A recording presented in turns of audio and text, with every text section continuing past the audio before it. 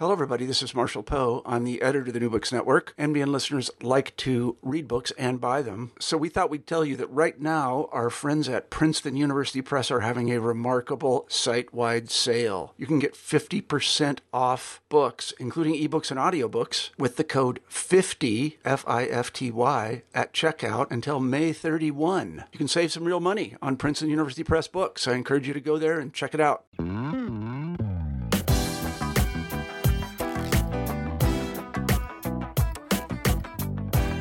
Hello, and welcome to New Books in Performing Arts. I'm Andy Boyd.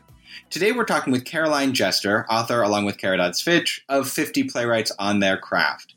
Welcome to the program. Thanks for inviting me on. So this is a book of 50 interviews with 50 playwrights. I'd like to ask you kind of how you got the idea to do that kind of a book.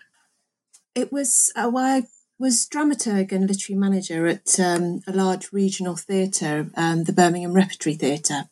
And I was very interested at the time in collaborative playwriting, so sort of to challenge the single-authored play.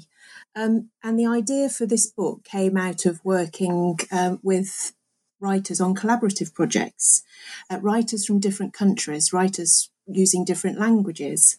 And I wanted to think about how we could look at the role of the playwrights across generations, because what I unearthed, or what I didn't unearth, what I discovered working on a project with playwrights in Germany, Croatia, Poland and the UK, was that we don't have the same starting point. There's a very UK-centric, I believe, understanding of what the playwright is. And the discussions that we were having in the different European countries really challenged that. And I was then fascinated in how we could explore that with the UK, across the UK, intergenerationally. There's also a very London-centric, I believe, understanding of playwrights and playwriting and how plays are developed. And so the idea came from that, really, wanting to explore it, wanting to challenge it, wanting to just ask the question that we think we all know the answer to. Great. I feel like there's kind of a stereotype that British theatre is very playwright-centered, very text-centered, whereas maybe German theatre is thought of as being really a director's theatre, and America is somewhere in between. Did that bear out in your interviews? Absolutely. It was very interesting working with Caridad. Caridad Svic is very prolific and has a huge amount of knowledge on theatre. And I think what we did at the beginning was try to deconstruct that, try to think about a way that we could challenge that by putting playwrights together who we wouldn't normally put together. I'm not sure I'm answering your question rather than going in a different area. That's fine. Yeah, but it was about trying to challenge that as a starting point, without being overly clever in terms of how we do that, but by putting people together who we wouldn't normally put together. So if we're seating lots of playwrights around the table to discuss an aspect of theatre, you may not expect to be sitting next to the person you're sitting next to, because you may be called a theatre maker as opposed to a playwright, or you may define yourself as a spoken word artist, although that phrase is challenged in this book by one of the writers. So we wanted to look at the craft of writing, the craft of playwriting as the starting point, as opposed to the definitions of theatre and making plays and those roles that are defined. You've asked that question, and you're saying that's my understanding also in terms of German theatre being director-led. But we wanted to explore that. We wanted to explore that more fully. Great. I also noticed reading the book that there's quite a large stylistic range. I mean, you have everyone from people like Sybil Kempson and Eric N. to much more, mainstream playwrights like Neil LaBute. Was that part of the intention as well, to kind of not only have a wide geographical range of the playwrights, but to have a wide stylistic range? Absolutely. I think that was the central premise, really, to explore who defines themselves a playwright, why do they define themselves a playwright, but also who's making that definition, because there are so many people writing for live performance.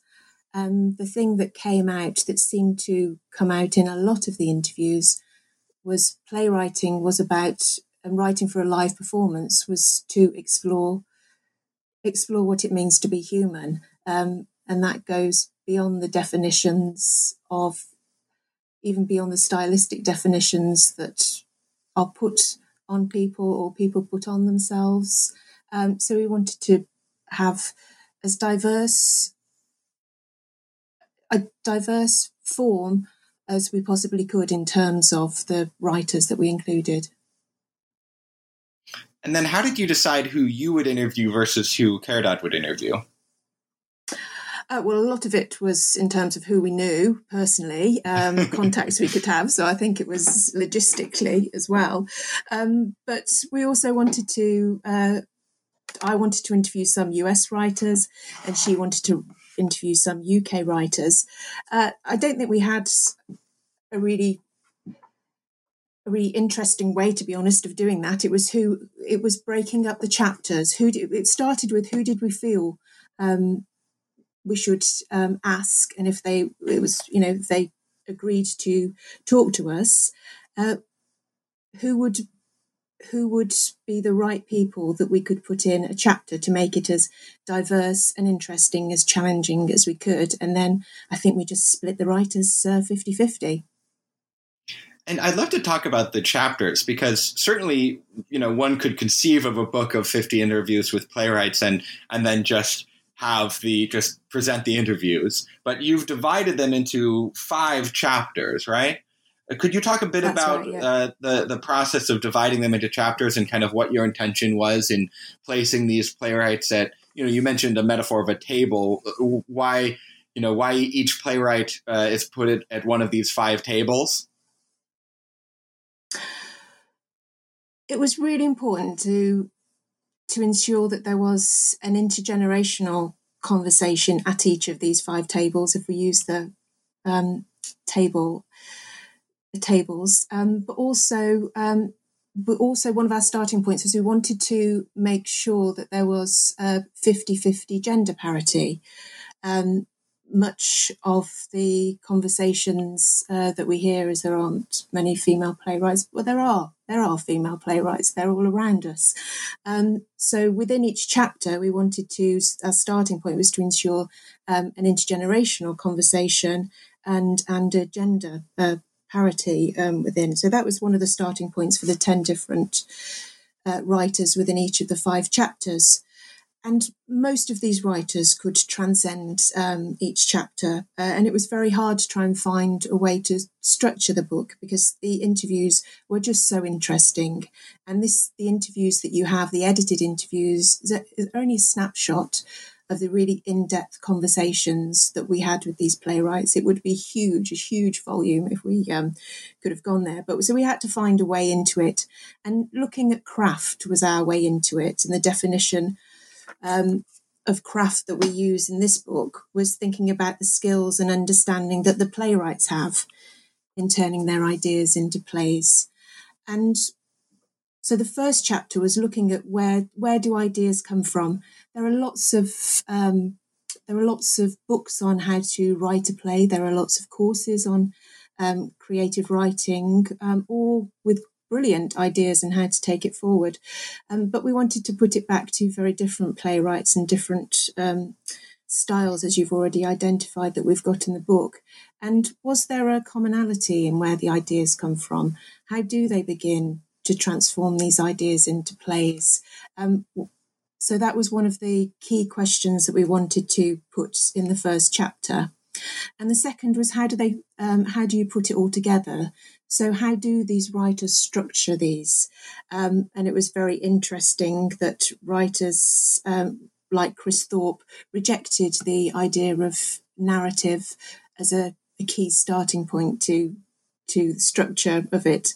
And then other writers, it was very much their starting point.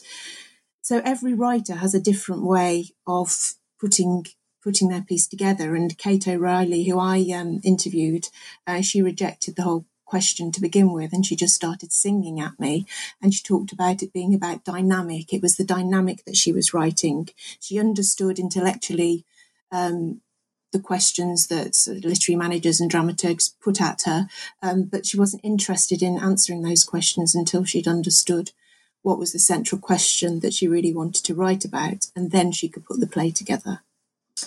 The third chapter was looking at those different labels. So don't put me in a box. Why can't we have a playwright sitting at the same table with somebody who's developing their storytelling skills in the gaming industry?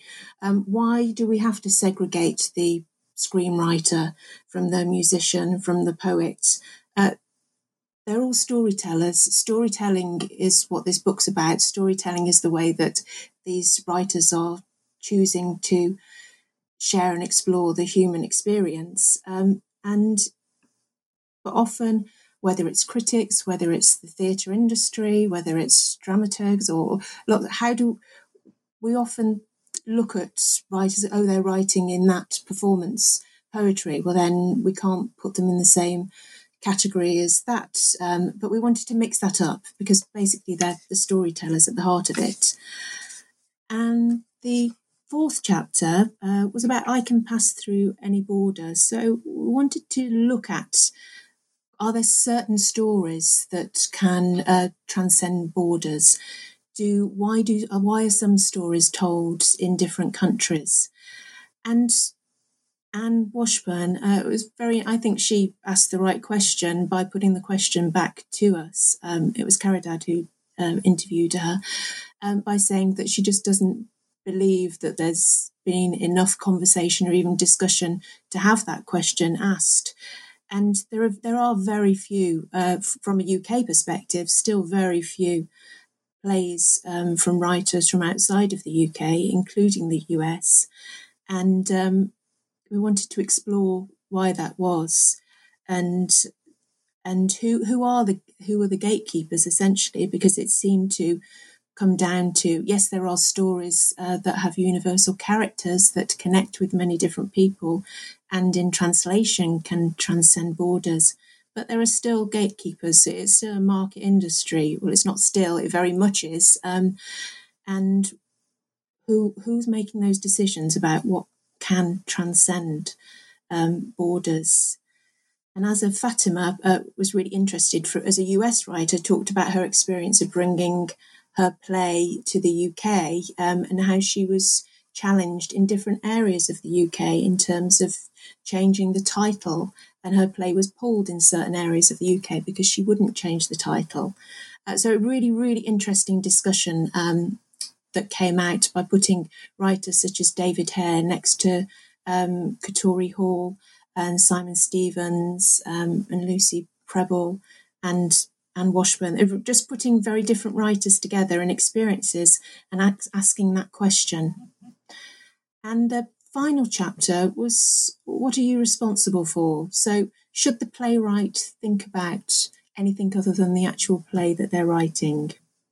Do they have to think about the bigger production, or are there other things that they should be thinking about?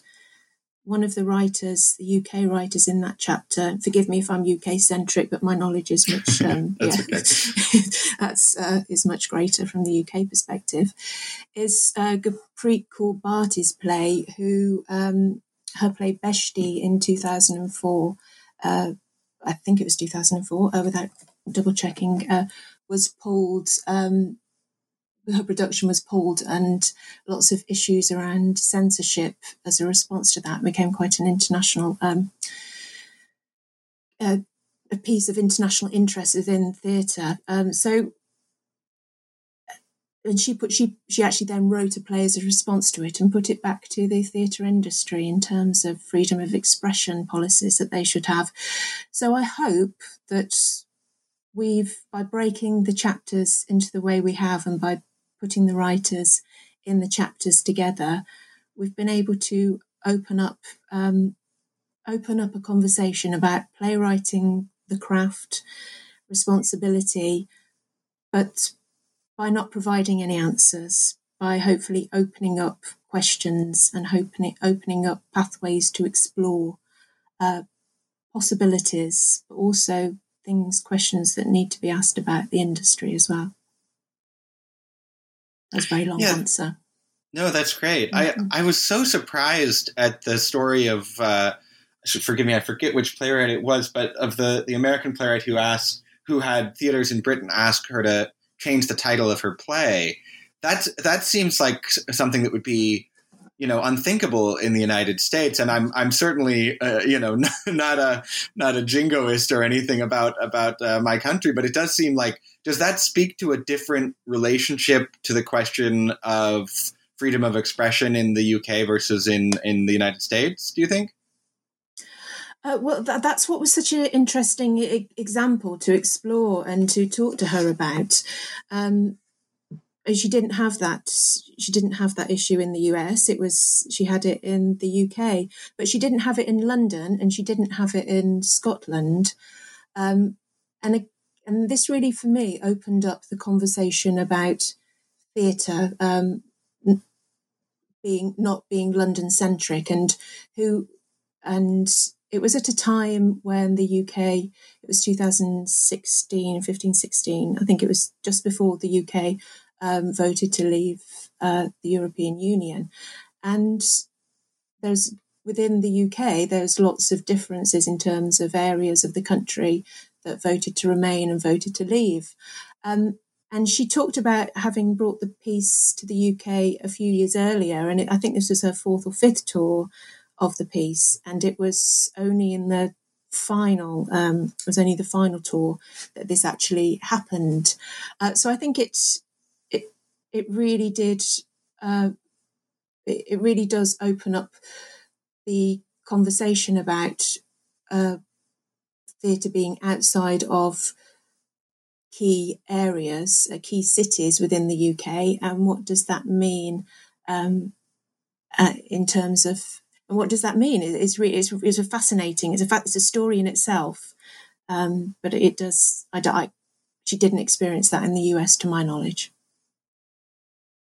Yeah, I get the sense that it's even it's maybe even a little bit easier to find playwrights outside of London in the UK than it is to find playwrights outside of New York in the US. I mean, it would be very difficult to put together a sizable number of interviews of playwrights who are, well known, but who don't live in one of the 5 boroughs or maybe in Westchester. Could you talk a little bit about, what is it about? It's always struck me as so strange that theater is sort of congregates in these capital cities, given that it's a live art form that could exist anywhere, right? It's not like, the music industry is in Los Angeles. Sure. Okay. Well, all the recording studios are in Los Angeles and, the big record companies. And so you make music there and then it goes everywhere. But theater in New York is only seen by people in New York and by, some tourists. So why do you think, theater seems to have this tendency to congregate in these few large cities? Well, it's something I'm very passionate about exploring, but I believe it's economic. I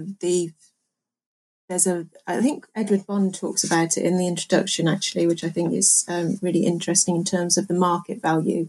What's theatre and what's drama? I hope I haven't got that wrong. Yeah, I think so. But it's about, it's a market, isn't it? It's a huge market. It's a huge.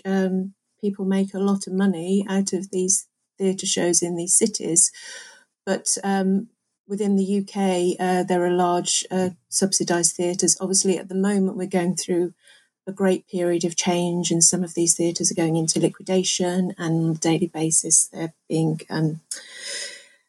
Yesterday, another large regional theatre making 100 staff redundant as a result of COVID-19. So we're at the time of speaking at the moment is a great change in the industry and how it responds. But there are US writers in this book also who talked about their experiences of going into different areas of the US and making plays in different areas and the experience that they had and what that did for them as an artist.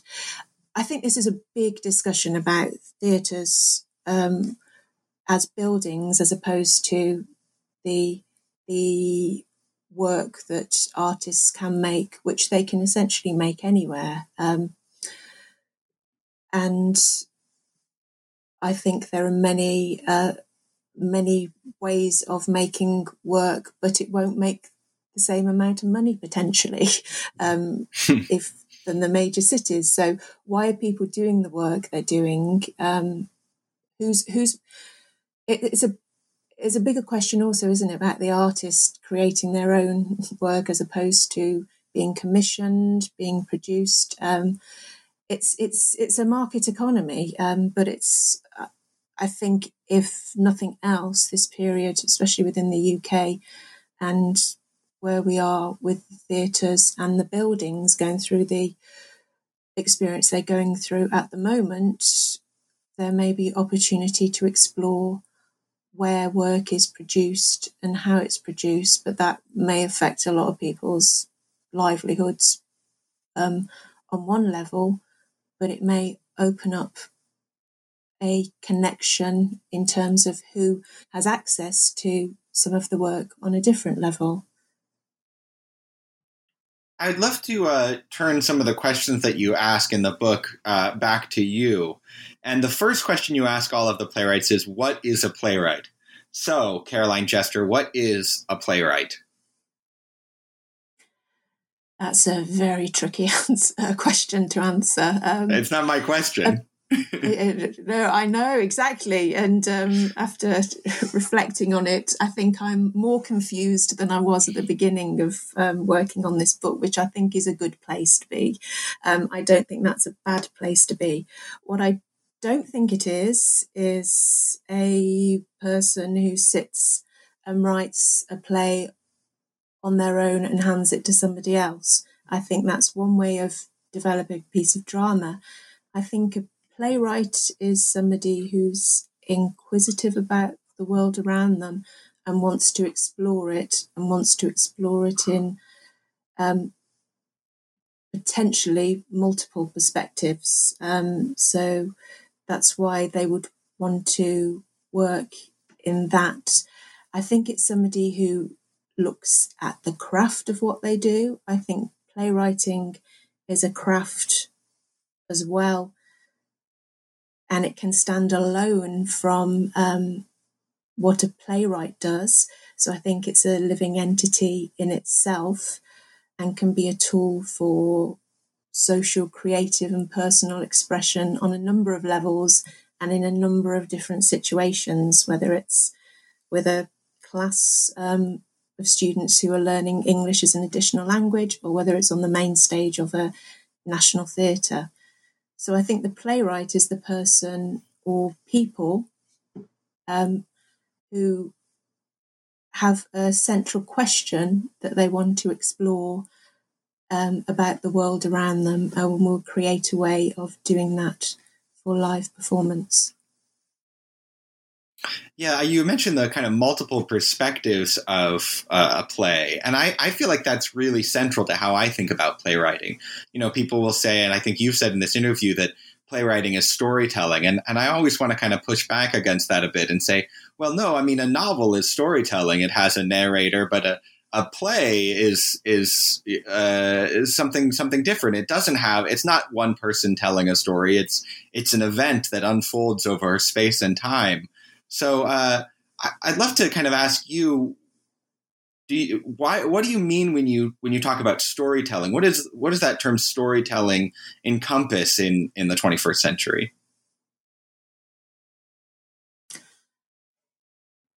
For me personally, it's a way of again, it's a way of trying to make sense of the world by listening to other people's experience. That may be a reaction to an event. You talked about an event. It may be unearthing stories from another period and thinking about what they mean in the present. It may be putting many different people's reaction to one event together, and that being the story in itself. So I don't think it necessarily has to be a linear narrative. It's about, in the context of plays or theatre, it's something happening in the present. I think Caridad says something really beautiful in the book where she talks about it having one foot in the past, one foot in the future, in the present. No, one foot in the past, one foot in the present, with an eye on the future. So I think storytelling, as well as understanding and learning, can have an impact on the future and how we make decisions for the future. Another question you ask is, how do playwriting and the playwright fit into the digital age of storytelling? So what's your thought there? I think it's very interesting now again. It's when we putting this book together up until a couple of years ago, we hadn't experienced lockdown. And so that question is being explored more fully at the moment, very much so with live streaming of theatre shows. I don't personally think they all work in terms of putting shows that should be on the stage on a digital platform. I think it's interesting, but I think what that does for me in certain institutions is raising again that issue of access. And it's taken lockdown for some of this work to be accessible to a large number of people. That's not so. Thinking about the form, I think it's. I don't think I know how to answer that question. I think I may have known how to answer it before lockdown, but I don't think I know how to answer it at the moment. I think I'm trying things on digital platforms that are making me think of ways that we could explore creative digital storytelling. Previously, I had developed an interactive playwriting tool that could connect people across the world. But then technology moves on so quickly that then became out of date. And people can do this on so many different platforms. I think it would be useful in terms of the creation of the work. I think that's that hasn't been exploited to its exploited yet in terms of how people develop work by connecting with artists that they haven't connected with before, which they can do instantaneously. I think that would be really interesting. I'm not sure if then to create something that has been a live piece, to put it on the platform, is the right thing. I don't know at the moment is the answer. I think we're in a real state of change and really questioning the whole role of what theatre is and the market of theatre and accessibility and what that means in terms of, I know you challenged the word storytelling, but what that means in terms of telling stories. Yeah, it seems like playwrights, it's about a 50-50 split in the playwrights you interview between people who say, well, digital technology provides all these exciting new platforms to distribute storytelling. It's all storytelling. It's always been storytelling, whether it's a radio play or a film or, it's like that monologue from All About Eve, right? It's all theater. It might not be your theater, but it's somebody's. And then there's the other half who say, no, in a world dominated by screens, the immediacy of the live event is more necessary than ever as a kind of counterweight. And somebody, I forget who, but somebody said in their answer to the question, they just said, well, it gives the audience a chance to stop looking at their phones for 2 hours, which I thought was sort of great. Yeah. But then I also, going back to, because I went back to this book before talking to you again after a while of not looking at it. And the things, because of where we are in lockdown, because of all the things in terms of who has access, which goes back to the question about the major cities, the capital cities. I think it was Naila Ahmed in the UK says she looks forward to the time, if there will be a time, that she could take her son to see a piece of work for the same price as a cheap cinema ticket. And she doesn't care where that actual piece of work takes place. It's not the building, it's not the big building that she wants to see, to see the piece or take her son to that. It's about that live experience that could happen down the road. And Alexander Zeldin, I know I'm going against your digital question, and maybe that's because you're unlocking something that I'm starting to think more deeply about. He talks about the architecture of theatres, and he's interested in the history of architecture of theatres and how they used to be designed to bring all different people together to do good. So whether that would be to try and call for rain for the harvest or something for the crops to grow. And when you see buildings now, the institutions, yes, they're wonderful to experience, to go into, but digital gives people access to things. And I think we have to ask the question now more than ever because of lockdown about, is there a way we can think about using the digital as well as the buildings, or what does it mean? What does it mean to tell stories digitally in this time? Again, what I'm talking about is I'm actually starting to segregate, which goes against everything that I was trying to say. So thank you for asking me the question that's made me think more deeply about it. There certainly is a relationship between the question of access and the question of architecture. I mean, there's a theater in my neighborhood in Brooklyn that is in what literally I think used to be a warehouse. And they, to get into the theater, they take one of those big corrugated steel, doors and hoist it up, and you enter into this garage space, and the tickets are, $15-20. But when you go to see a play at the Public Theater, which has this gorgeous building, many spaces, unless you're at one of their special festivals, tickets can be $60, $70, $80. Do you feel like in the UK, theaters have been more conscious of that relationship between, where you present a piece and who actually is going to come see it? I think there's certainly been efforts to widen access, absolutely. And there are, in the subsidised sector, lots of theatres are subsidised, and part of that subsidy is dependent on widening access, whether that's ticket sales and encouraging people to come and see shows if economics is an issue that is the barrier. One thing I noticed also was that a lot of the British players that you interview either currently have or have had in the past some institutional role within a particular theater. They're literary directors, artistic directors even. That is very rare in the United States. I mean, there's a kind of growing movement of having a resident playwright for a season, perhaps. But the fact that you would have a playwright as an artistic director or even a literary director is quite rare. Is that something that's kind of more part of the theater culture in Great Britain than it is in the UK, do you think? I don't think it is, really. I think you've just picked up on a few. I don't think this book is just representative of that, to be honest. Yeah, I think it is, yeah.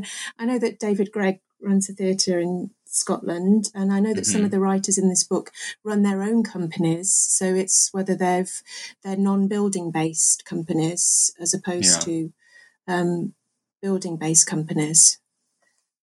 So I don't think that's representative from my experience. I think it certainly should be. I think that would be a great way forward. I'd also like to ask, what is a dramaturg in your opinion? You're a writer and a dramaturg. You're the first dramaturg I've had on the program. Could you define what that role means to you? And is it different in these two different theater markets? Is it different in other places that you've perhaps worked? Yes, I think it is. I think the role is very different. It was really quite unheard of in the UK before the sort of late 90s, early 2000s, and the sort of explosion of new work that came out as a response to public subsidy, really. It was the government at the time was investing money in the arts, and one of that was to develop new work, which was to also look at how to develop audiences as well. And there were, I think, then a few literary managers appeared, and the word dramaturg started to appear. But it was still, I think in the US, the word dramaturg with connection to the academia is and was much more widely used, from my understanding. Correct me if I'm wrong. I think so. Than it was here, and I think it's still. I think it can mean many different things to many different situations. For me personally, when I was working in a large regional theatre with a literary department, it was to be part of a programming team. It was to set up programs of work for different writers, for new writers, or to look at more established writers and develop programs for developing work for larger scale spaces. It was also developing programs in schools, and it was also working with individual writers into production, taking that script into production with the writer, and asking questions along the way, whether that be structural questions, whether that being a sounding board. But I've also worked with smaller companies who are setting up their programs of new work for the first time. And that can sometimes be more about running workshops. It all depends on the individual. It depends on the individual writer. I think it's when you're working on an individual basis with a writer, it's about a trust. It's a relationship of trust, but it's also about, for me, it's about asking questions. The writer knows the answers. The writer knows all the answers, the right answers to their piece of work. But the more I've worked with writers, the more I'm coming to think that I think the best dramaturgs are actors. I think the best when you get their work put in front of the actors. So whether I'm making myself redundant, but I think there's no better dramaturg for a writer than being in a position to have their work read and hearing that. Yeah, somebody. And it's very different in Germany. Yeah. Sorry. No, I would love to hear more about Germany. I'm fascinated by their theater culture there. It seems so bizarre. So what's the role of the dramaturg in Germany? Well, I can only go from my experience of working on a piece as a multilingual piece called Europa, and one of the partners was Dresden State Theatre, and it was fascinating. It was a similar size theatre to the Birmingham Rep that I was working at the time in the UK, but they had a whole corridor full of dramaturgs. They had, I think they're probably exaggerating, but about 10 doors, and they all had the word dramaturg on the front of the doors. And the role was very much a key part of the organisation, key part of the culture, theatre culture. I think, as I said, in the UK, it's only something that started to become within a theatre in regional theatres sort of in the late 90s, 2000. But the dramaturg has a long history within from the 18th century German theatre. So it's a really important. It felt like there was a real status to dramaturgy within the theatre, as well as the whole culture and industry. And they would research productions. They would write papers on productions. And it just seemed so. But I still don't actually know what they do that was different, to be perfectly honest. But that was just my one experience in that theatre, and I was just blown away by the amount of dramaturgs that they had in there. So it was fascinating. It's fascinating. I heard a talk once by a dramaturg. I'm forgetting her name right now, but she was a dramaturg who worked a lot with Sam Shepard. And at one point, Sam asked her what a dramaturg was, and she gave this kind of long explanation, started with the Hamburg dramaturgy and talking about how, they're kind of the one who's trying to make sure that every part of the production works together, and they're kind of a surrogate audience, and so and so. And then Sam paused and said, "Oh, I see. You're an enthusiast." Yeah. I have sort of one final question, which is a more big picture question, which is we're obviously in a very dark time for the theater right now. I certainly share your judgment that a lot of the digital theater that people are attempting feels like an attempt rather than like a fully realized presentation. And nobody knows how long it'll be until theaters can safely reopen. I mean, some people are talking about January, but that's entirely a guess. So what gives you hope when you think about the present state of theater? I hope that whilst there's the obvious and immediate economic crisis that's going on within theatre and the theatre industry, I hope that out of this, other questions emerge about its role and a new role, because I think we will be entering into a period of recovery at some point, hopefully very soon, on many, many different levels. And I think theatre, communal events and coming together and sharing, exploring the new will be hugely, hugely important. I only hope that it doesn't become a conversation about saving a building, which I know is hugely important and emotive, and lots of people's depend on that for a livelihood. I hope it becomes about what the value of coming together and sharing work can be. And I think from the playwrights in this book and the many creative artists that there are, will find a way of leading that discussion and not being led.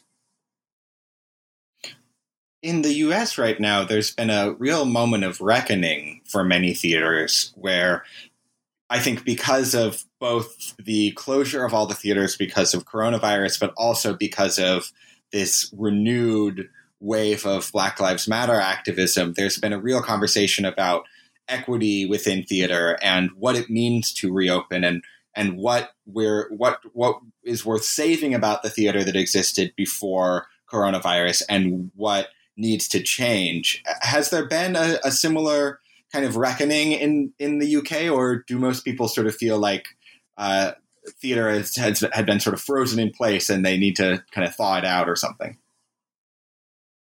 No, I absolutely, I think it's the same. Actually, I'm just looking, there was an email that came through yesterday that the Royal Court seems to be the first theatre that it says here it's sharing Royal Court anti-racist reflection and action. So they've sent an email out to obviously all their patrons. I'm not on a special email list here. And it says their document is directly in response to Black Lives Matter, and it goes through reflection on where they are now, action they will take, and then an action they would take in terms of changing the structure within their organisation, but also the work and the dramaturgies that they develop. Or it says, we will critique our dramaturgy. Do we only respond to stories we recognise or affirm our bias? So this is the first statement I've seen come out of a major theatre, a new writing theatre.